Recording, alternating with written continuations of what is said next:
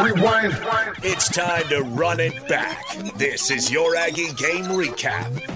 2 receivers in the near, 2 to the far. Big 3rd and 5. Washington State at their own 6-yard line. Need to get to the 11. Garantano again dropping back. Has pressure, has to step out of it, and is brought down to the end zone, and that is a safety. The Aggies get points. Utah State gets a safety. Pat Joyner, welcome to Logan. He comes up with a big sack. Delora gets the snap, and this time does give to Borghi. And Borghi gets around the edge. 40, 45, 50. Still on his feet. Down the sideline he goes. 30, 20. Will he catch him? No. Borghi gets the score.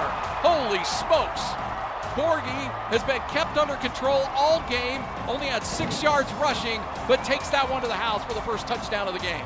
Delora straight drop back, looking for the slant, has it, and will he get into the end zone? Yes, pushes forward, leans into the end zone on the slant.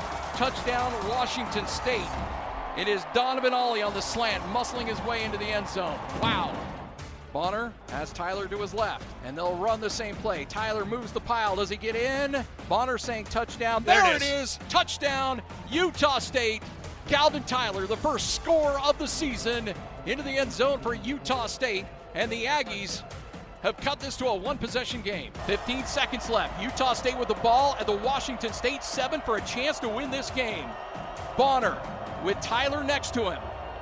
Looks right, throws right, caught into the end zone. That is a Utah State touchdown, and the Aggies have taken the lead in Pullman.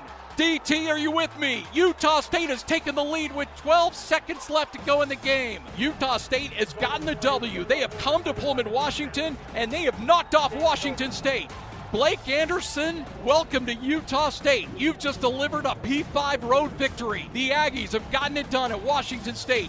What a fourth quarter drive by Logan Bonner. Back-to-back touchdowns, and the Aggies get the 26-23 victory and shocking Washington State on the Palouse.